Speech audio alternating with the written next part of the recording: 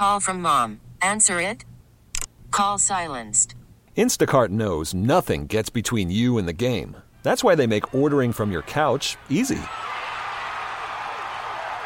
Stock up today and get all your groceries for the week delivered in as fast as 30 minutes without missing a minute of the game. You have 47 new voicemails.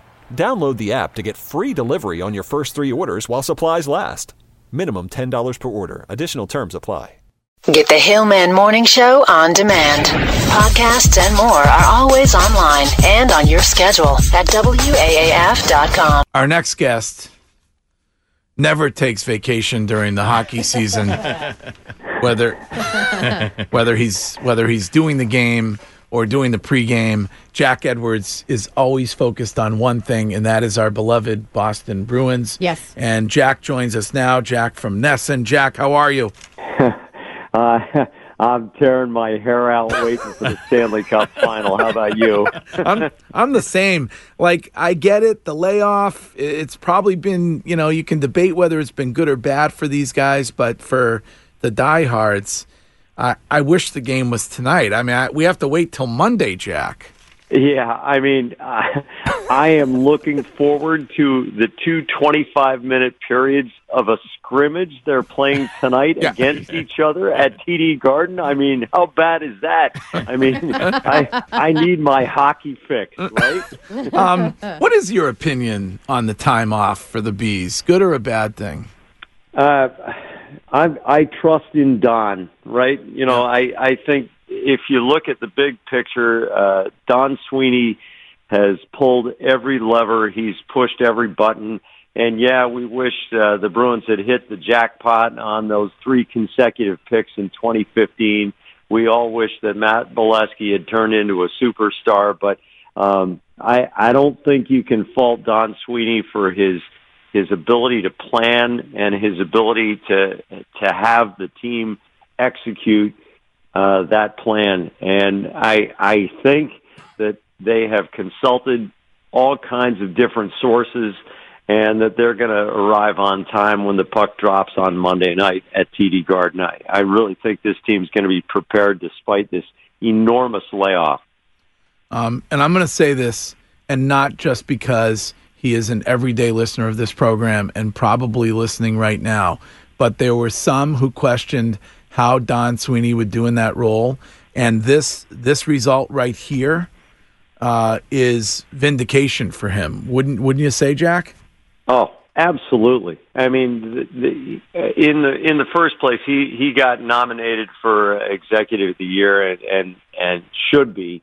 And if you look at the moves that he made at the deadline, a lot of people look at deadline deals and say, oh, get the most expensive guy available because he's had the greatest stats in the past. And Sweeney has methodically built this team. And to bring in a Charlie Coyle and to bring in a Marcus Johansson, those have been exactly the right pieces to fit in this puzzle. Coyle has been amazing how he has gotten better almost every single game in the playoffs. Yes. And he is comfortable with his role. He takes leadership when it's time to lead. He does the hard thing when it's time to do the hard thing. Marcus Johansson has begun to find seams, and his patience with the puck is almost like a left-handed David Krejci out there at times. And it's just been exactly what the Bruins have needed. The draft and develop ethic that he established long ago as a player personnel guy, even before he was the GM in Providence and the assistant GM in Boston simultaneously. It's all coming to fruition, and there's only one more step to take, and they're about to take it because of all that great planning. And Jack, would you join me in expressing your disgust with some of these buffoons who suggest that Chara is too old and ought to be sacked?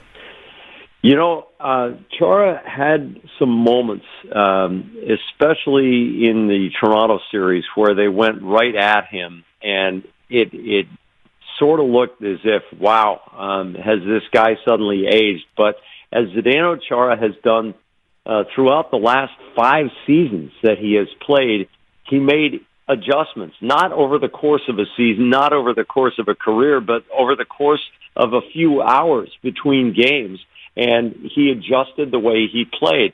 The guy is one of the most remarkable athletes in the history of this city, and I guess Wilt Chamberlain was right that nobody cheers for Goliath, and everybody sees the faults in a huge man who is not the most agile player who ever laced up skates, but you cannot fault the guy for his ability to see the game, his intellectual power that he applies to his athletic prowess, and his desire to help the team in any way he can. You know, you look at all great athletes, and there's an old saying, the athlete dies twice. Well, when an athlete has been around as long as Chara has, and he sees the end coming, some athletes kind of get bitter and selfish, and they drag a team down in their manners.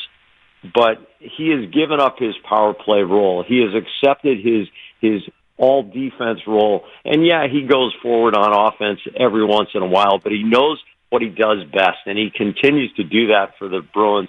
And I guarantee you that the Blues know that they're in against one of the toughest guys to play against in the last 20, 25 years in the NHL. The last time the Bruins won the Cup, it wasn't a factor, but how important, Jack, do you think home ice advantage is? My opinion on home ice is that it's really valuable if your team is ahead. If the visiting team can score first, it takes a lot of wind out of the sails of an opponent. And I think that really played out in the Carolina series, where the building in Raleigh had a reputation of being a loud, rowdy, wild building and very difficult to play in. And the Bruins took the air out of that place twice in a row, and they got out the brooms and swept aside the Carolina Hurricanes. The crowd in Boston, and I've sampled a lot of playoff crowds, the crowd in Boston is as deafening as any crowd in the NHL, because the people really understand not only their enthusiasm and how it affects the team, but how they actually can affect the atmosphere in the players' ears. And I think it's going to be a factor, but if St. Louis comes out and pops in a couple early in the first period, it's going to neutralize that. It's still all about how the players execute on the ice. Jack Edwards is our guest. A 508 texter would like to know if you ever announce the game while watching at home with friends and family.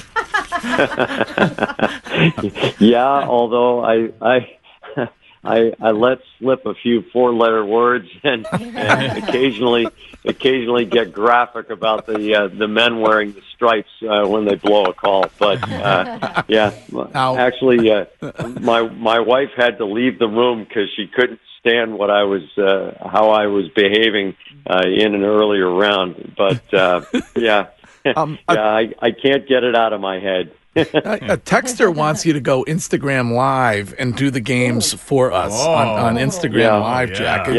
I would love to do that, but NBC has lawyers who would be on me like a dog on a hamburger. How do you feel about Doc Emmerich? Because I like Doc Emmerich. People text in, they don't like Doc. I think Doc is really good. Look, Doc has given his entire career to hockey, and I really have really deep admiration and personal affection for the man. He likes everybody, and despite my objection to the way NBC has trampled on our rights, I don't hold him responsible for that, because that's all corporate stuff. He's just doing his job. I think he's great at what he does. Everybody has a different style, and his style is unique, but it's enthusiastic, it's energetic. He clearly loves the game, and he, I think, makes every telecast better. I still think he's among the very greatest network guys who's ever called a game. A 617 texter wants to know how long it takes you to calm down and chill after a game. Is it like hours, Jack? That's a great question, and I live quite a distance from TD Garden, almost a 2-hour drive to home, and it's a good thing because I take way past Worcester to decompress, and that's probably a good thing because if I lived about 15 minutes from home, I'd wake up the kids and the dog every time I came home. I'm still wired after a game, and I for me, that's just the way I've always operated. I'm an emotion-based guy, and I try to prepare for every game as well as I can, so I don't say something stupid on the air, but that doesn't stop me from doing it all the time, of course. But for me, it's the emotion of the game and being in the building when one team proves it's better than the other, and I never will fail to get stoked about that. And it's a long decompression. It's almost as long as the game itself. Is there a danger with regard to the Blues that they may have the momentum only because I think I'm correct when I say that they were in last place in January or close to it. Yeah. Is there a concern that they actually have the momentum going into this? I personally believe that momentum only lasts as long as the next puck tumbles out of the next referee or linesman's hand, depending on the circumstance. And I think that if Bruins fans have anxiety about the St. Louis Blues, it's well placed because their goalie is playing out of his mind right now, and all due credit to Bennington, who was almost on the NHL scrap heap when this season began. But if you look at his form, he is really technically sound, and he does not give up much. The thing that every true Stanley Cup contender has is a rock-solid top 4D, and St. Louis has a rock-solid top 4D. When you can roll out Colton Parayko and Jay Bouwmeester and then Alex Pietrangelo and Joel Edmondson, you're not going to give up much, and that's what Craig Berube, the coach of St. Louis, can do. And much as the Bruins can do. Their top 4D can play with anybody, and Tuukka Rask is the best goalie in the Stanley Cup playoffs so far this season. But don't underestimate St. Louis's ability to shut any team down, and that includes the Bruins and the Bruins power play, for that matter. That is a really, really, really good team coming at the Bruins from St. Louis. I'm looking at 7 heart attack games, but it ought to be great hockey. And you guys will be on before the game Monday, I'm assuming, right? Yes, 1 hour before every game and 1 hour after. So you can find us either on NESN or NESN Plus, depending on the Red Sox schedule. But full marks to the Bruins tribe because they've been finding us. We've been getting really impressive ratings even when we've been on NESN Plus. So I'm really happy about that. And you'll be over there tonight for the scrimmage in the stands, calling the game for anybody who's sitting near you. Correct? I will not be buying free popcorn for them, though. All right, Jack. I can't wait. I wish it was tonight, but go Bees! Yeah. And it's great. It's always great having you on. So we'll talk to you throughout the series. All right.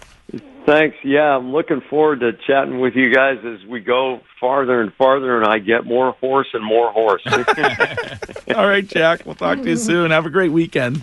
You too. All right. Bye. There's Jack Edwards. Jack. This episode is brought to you by Progressive Insurance. Whether you love true crime or comedy, celebrity interviews or news, you call the shots on what's in your podcast queue. And guess what? Now you can call them on your auto insurance too with the Name Your Price tool from Progressive. It works just the way it sounds. You tell Progressive how much you want to pay for car insurance, and they'll show you coverage options that fit your budget.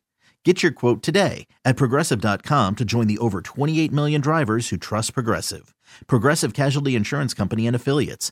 Price and coverage match limited by state law.